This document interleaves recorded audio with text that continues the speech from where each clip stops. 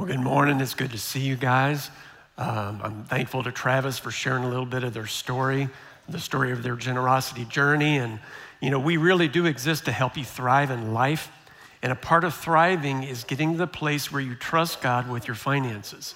Now, let me just say to those of you who are new to church, new to City Church, I know talking about money can make you feel weird, and we don't want you to feel weird. So please consider this service and the programs we offer as our gifts to you. But I do want to say something to my City Church people.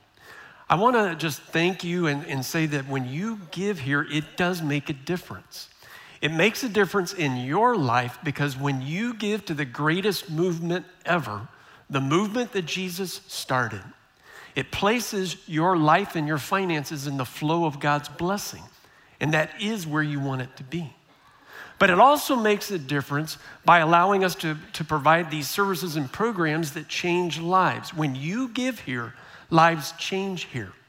And you allow us the opportunity to tackle tough issues in life, like the one we're going to look at this month. Mental health matters. And so for the next few weeks, we're going to be looking at what the scriptures say about mental health matters, because mental health matters. Now, the statistics may surprise you.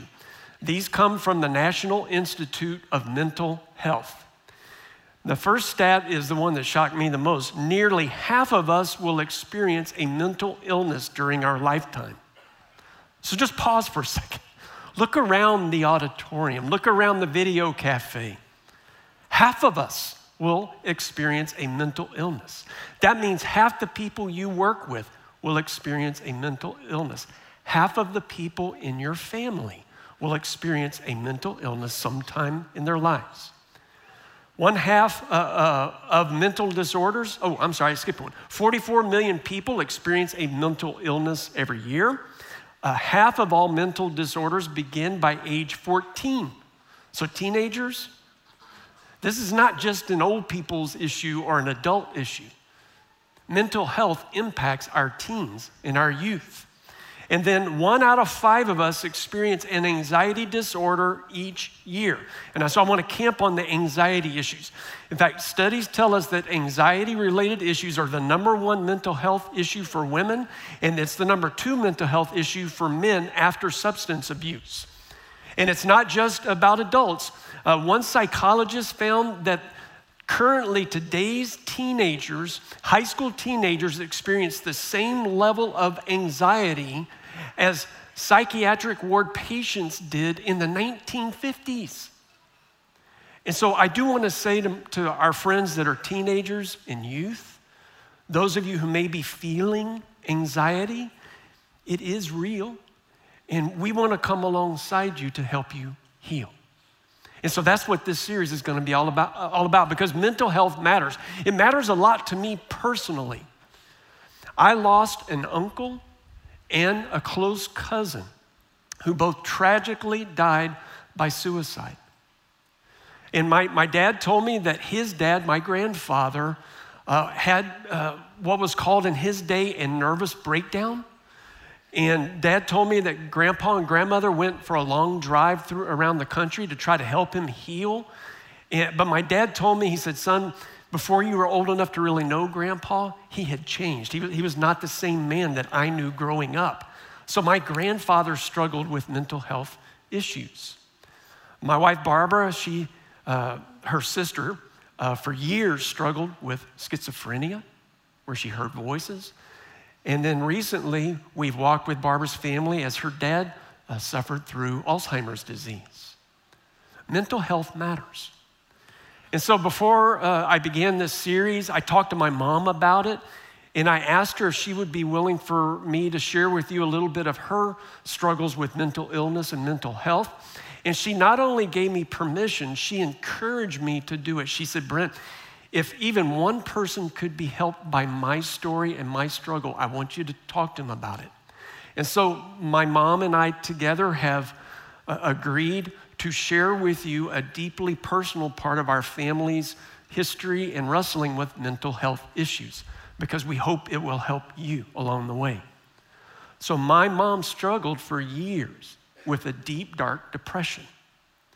I first noticed the signs of it when I was in high school at John Marshall High School. Sometimes I would get home, from my day at school and playing ball with my friends, and we always entered the back door at my house, and you walked right into the kitchen, and sometimes I'd walk into the kitchen and I would see Mom preparing dinner, just weeping. So I knew something was wrong, but honestly, I was a teenage kid, I didn't know what to do. I wanted to help her, but I didn't know what to do, and she didn't know what to do. And then Mom told me later that on top of the deep depression she felt, she also felt a lot of shame because she felt like she had no reason to be depressed. I mean, she had a good husband, good marriage. We lived in a nice house. They made, plenty of money for us. And of course, she had awesome kids.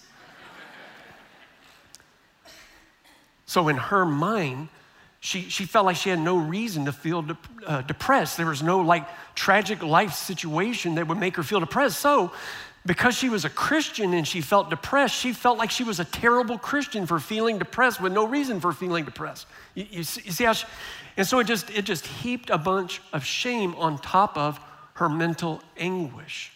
And so mental health matters a lot to me. And I believe the church plays a role in helping us pursue mental health. And that's what we're gonna look at over these next few weeks. Because City Church, I want you to know the City Church is a safe place. It's a safe place for you to get honest about any mental health issues you're facing. It's a safe place to get real about what you're thinking, how you're feeling, and we will come alongside you and pursue mental health together. So this series is for those who are struggling with a mental health issue, maybe with anxieties, maybe with phobias. Maybe you're having panic attacks. Maybe you feel depressed and you've been feeling depressed for a while and you hope that coming to church would help you. I believe we can help you.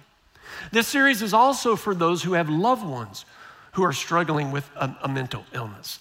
Because, like when I was a teenager, I didn't know what to do. Well, we want to help you know what to do so that you can come alongside loved ones to help them when they're in mental distress. And the other thing I want to do in this series, I want to remove the stigmas that get attached to mental health issues, especially in the church. Come on. How many of you know that church has not always been a safe place to talk about mental health issues? Because it might make you sound like you're spiritually weak. Well, City Church is a safe community where we can be honest about any mental health issues that we're feeling or struggling with in our lives. And so as we get into this series, I'm gonna make a couple of promises. I promise that I will not try to be an expert in an area where I am not an expert. You know what I'm saying? There's all kinds of expertise that I believe goes into mental health, and I will refer to some other experts to help us along the way. But I will say that I am an expert in some areas that do pertain to mental health. And so I'm gonna try to focus on those aspects, right?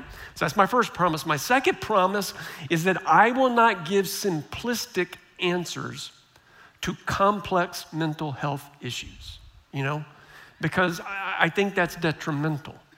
So no simplistic answers. It's a complex issue. And we're gonna face that complex issue with all of the complexities of what it takes to pursue mental health, all right?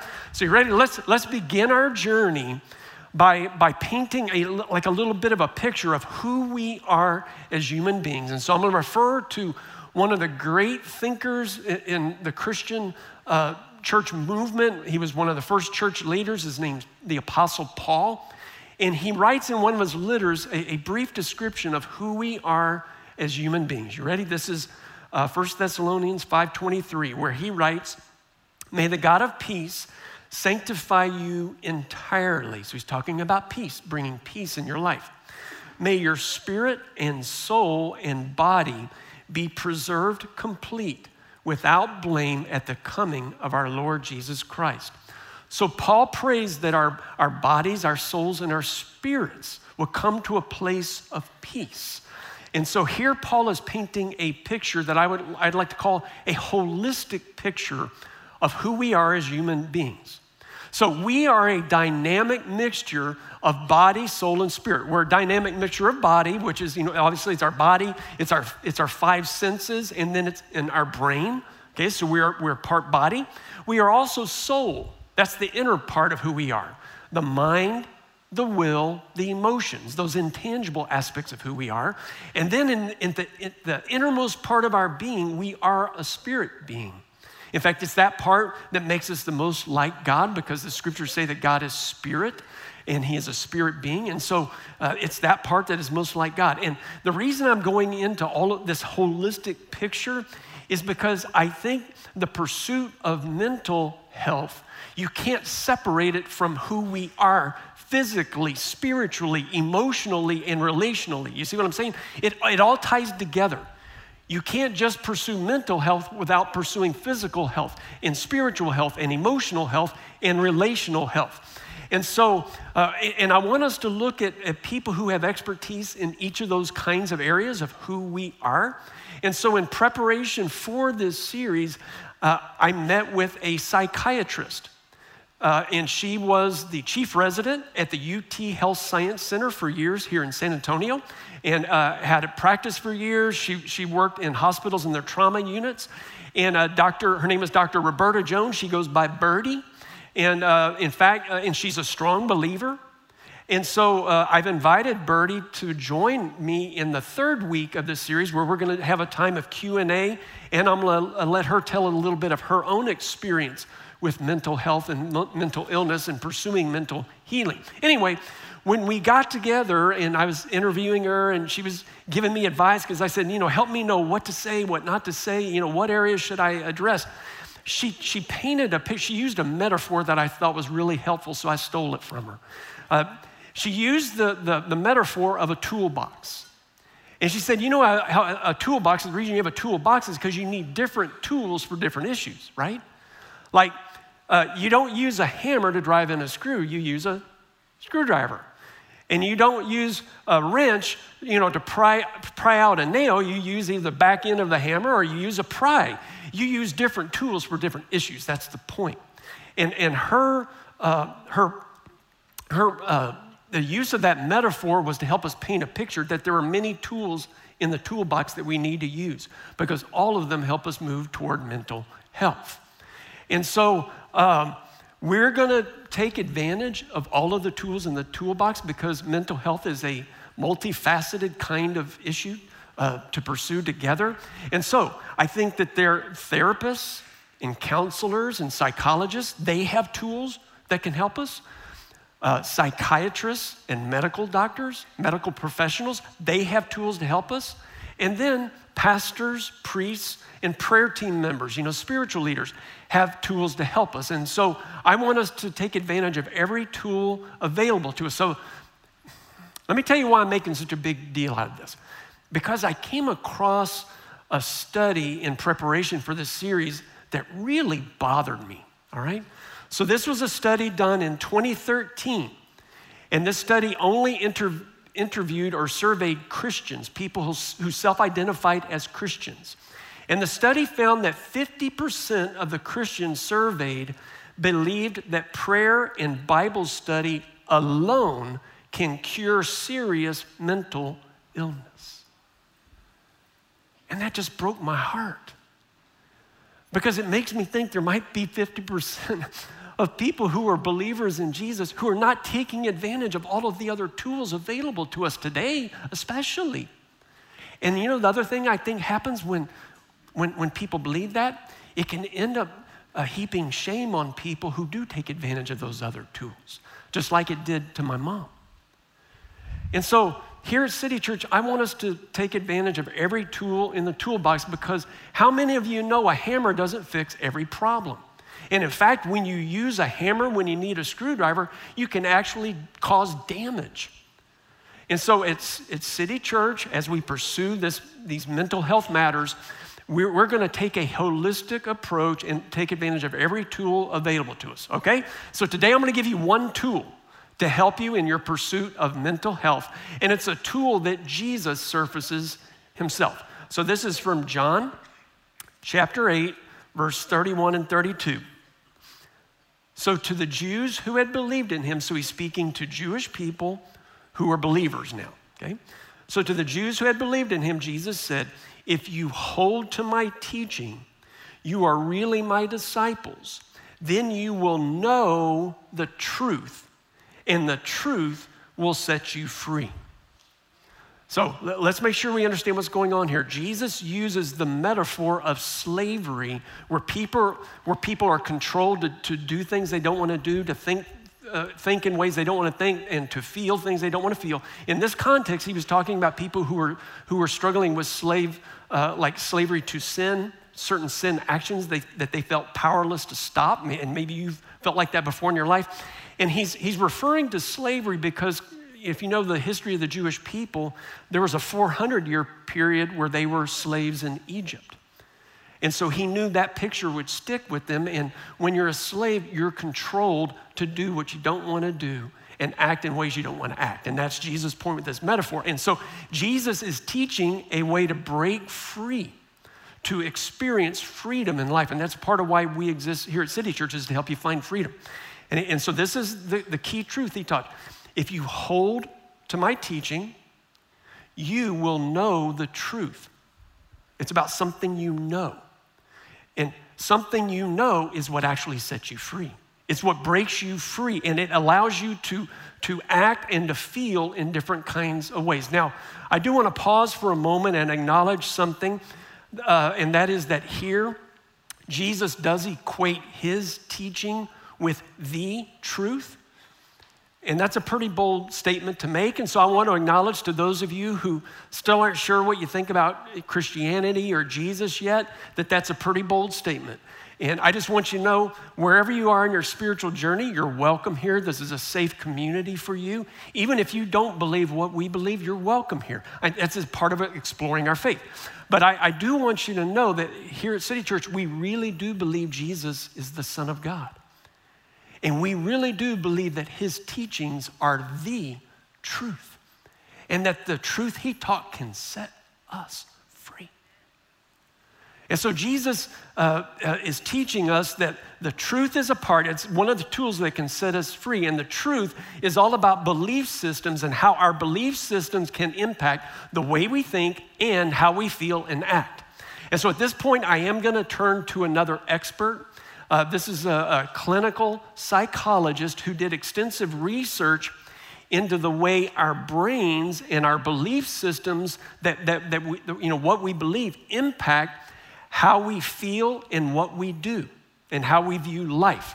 So anyway, his name is Dr. David Stoop. He is also a believer, and he wrote a great book. It's one of the best books on mental health I've ever read. It's called Change Your Thoughts, Change Your Life. And so Dr. Stoop did extensive research on the mechanics of our brains and how our belief systems impact how we act and how we feel. And so he said, what you believe, he said a lot of times people don't pay attention to their inner belief systems, but he said what you believe greatly impacts how you feel and what you think and how you act. And so he gave some examples. He said, like, if you think the world stinks and that people can't be trusted, well, that's going to impact the way you feel about life. It's going to impact the way you process life. If you believe that you're stupid or you're worthless or you don't matter in this world, those beliefs will impact the way you feel and how you act and how you think and how you process life. And so Dr. Stoop's research found that you can actually change the way you feel and how you act by changing what you think.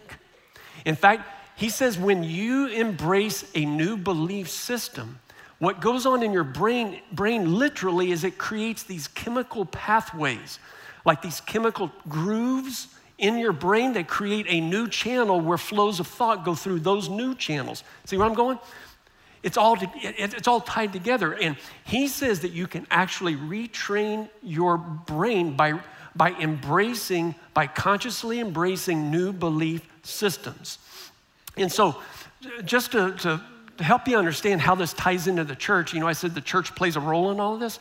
One of the reasons we gather each week to sing songs of truth and to study the scriptures, to study the truth of the scriptures, is because we're trying to help all of us embrace belief systems that can change our lives. It's like literally when we're singing a song like Scott's saying, how much God loves us. If we really believe that, embrace that, it does something in our brains that is positive for how we experience and embrace life. Okay, so holding on to truth matters. And it matters in our lives. And so I want to give you a couple of practical ways to actually do this, because I know I'm talking sort of up here, holding on to truth. That sounds pretty philosophical. So I'm going to give you a couple of practical ways that you hold on to truth. The first one, the Apostle Paul addresses in a letter, we call it 2 Corinthians. He's writing to believers who are wrestling with how some false teachings were causing them to think and act in certain ways that were detrimental.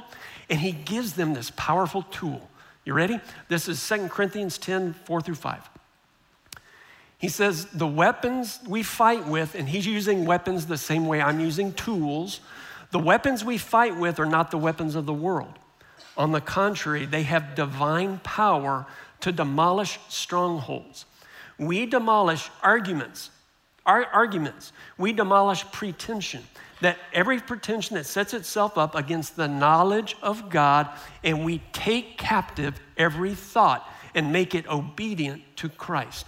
So there's this divinely powerful tool that we have, and it's our ability to take every thought captive.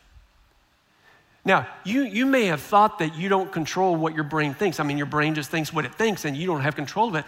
Actually, that's not true. Did you know you can take thoughts captive?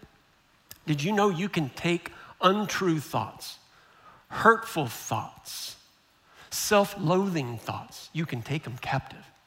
You can take captive angry thoughts or bitter thoughts or depressed thoughts or even suicidal thoughts.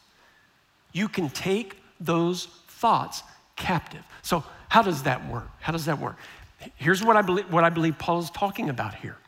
When you can tell, when you have like self-awareness, I'm thinking a negative thought, I'm thinking a hurtful thought, I'm thinking an untrue thought, a negative, a life-sucking thought. You can stop yourself and you can either say it out loud or just say it to yourself. No, that is not true. That is not what I believe. I don't believe that's the truth about who I am, about what God thinks of me, or about the people around me, or about my world. No. I take that thought captive. And so I want to empower you and encourage you as a part of holding on to truth. The only way you can hold on to truth is if you get those negative and untruthful thoughts and you got to take them captive. Second practical way of holding on to truth that Paul presents, he does it in his letter to Philippian believers. And in the context, he's talking to believers who are struggling with anxious thoughts. And so can we just acknowledge that even believers can struggle with anxious thoughts?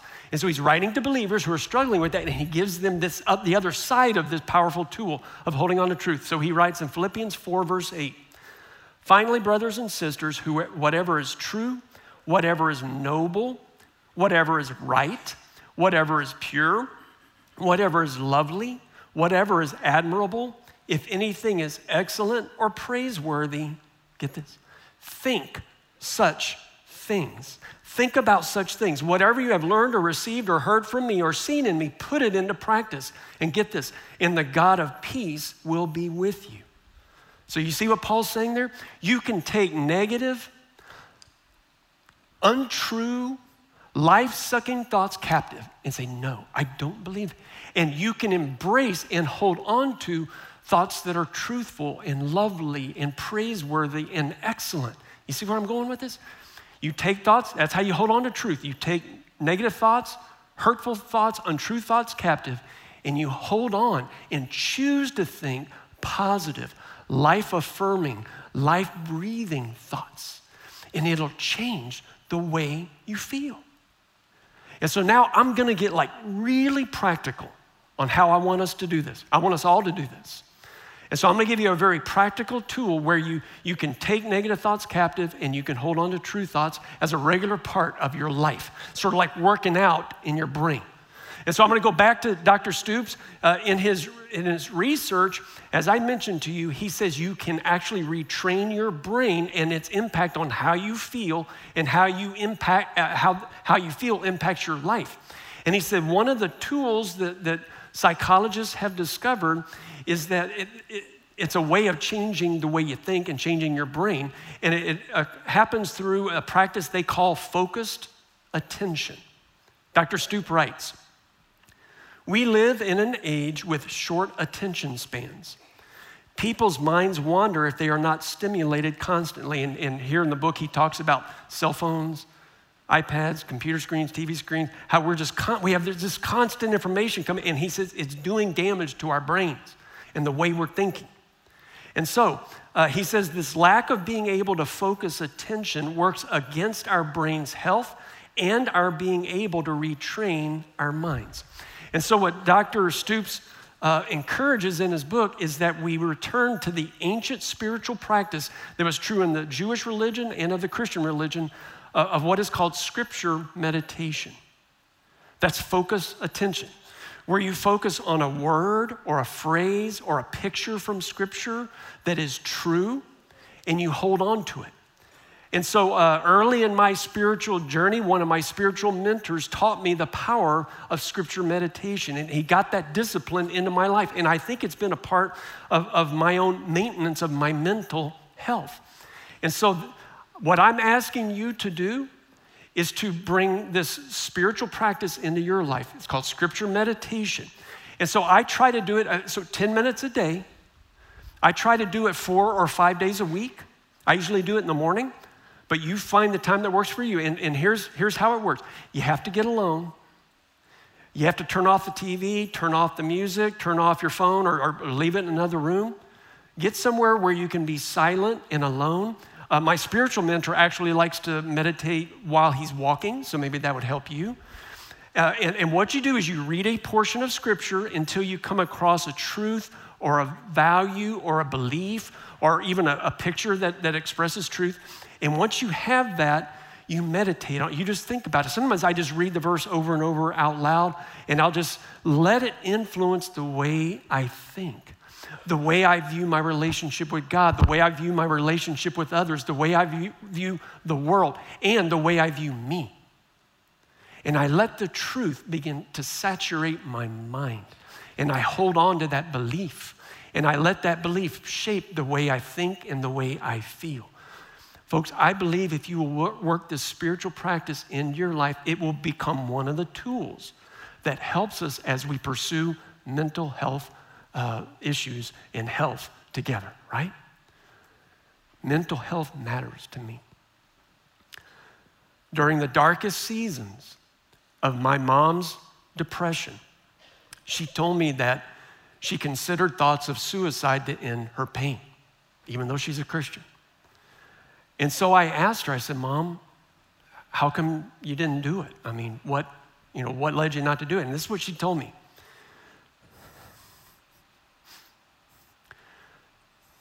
She said, "I did not believe that's what God wanted me to do. I didn't believe it was the right thing for my family or for me, and so I didn't do it." And she told me no matter how much anguish she felt, and she felt a lot of pain, she held on to that truth. And by holding on to the truth, it saved my mom's life. And don't misunderstand me, my mom pursued the other tools too. She talked to her doctor about what she was thinking and feeling, and she took advantage of every tool out there, but bottom line, her belief system gave her the strength to hold on to truth and to her life. That was 40 years ago. Tomorrow, my mom turns 79, and my mom and dad,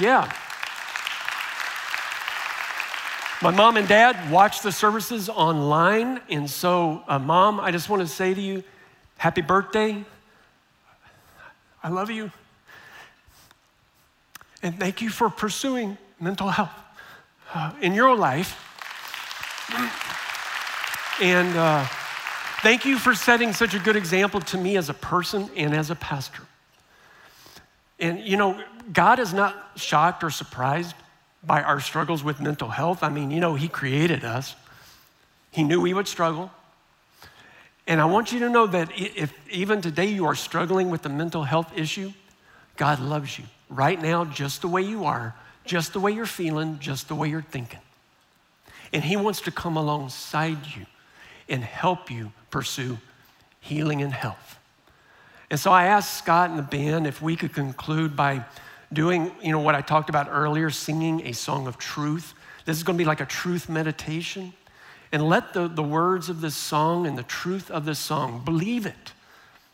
Let it help you in your journey toward mental health. And so, Lord, I lift up those who are listening here in the auditorium, online, those in the video cafe.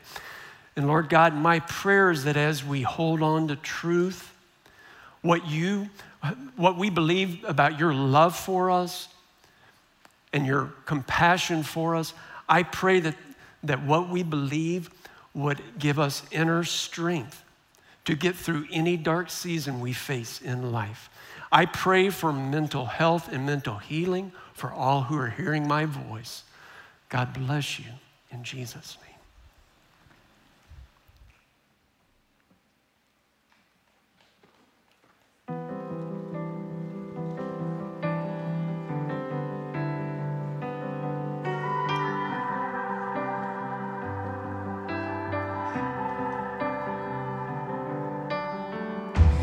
God, you know and love the deepest parts of me, the side that no one else can see, what I've buried underneath. Nothing I could do would make you turn away. No, you never hide your face. Oh, you are the safest place. Things that I'm afraid to say. You know the many ways. You know the many ways. And I love you. I look to you. Your presence is my safest place. And I need you. I want more of you.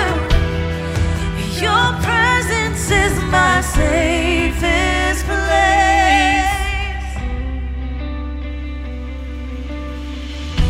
When it feels like you don't hear the words I pray, 'cause you won't take my pain away. Oh, it's still within your grace. Teach me, Lord, to simply lean into your love. Feel your presence, feel your touch, and just let that be enough. Things that I'm afraid to say. You know the many ways.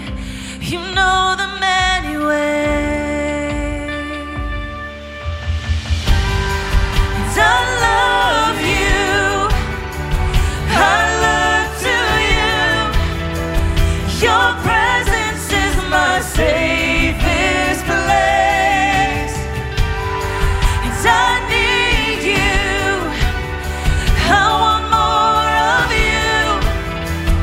Your presence is my safest place. Yeah. Oh, oh, oh.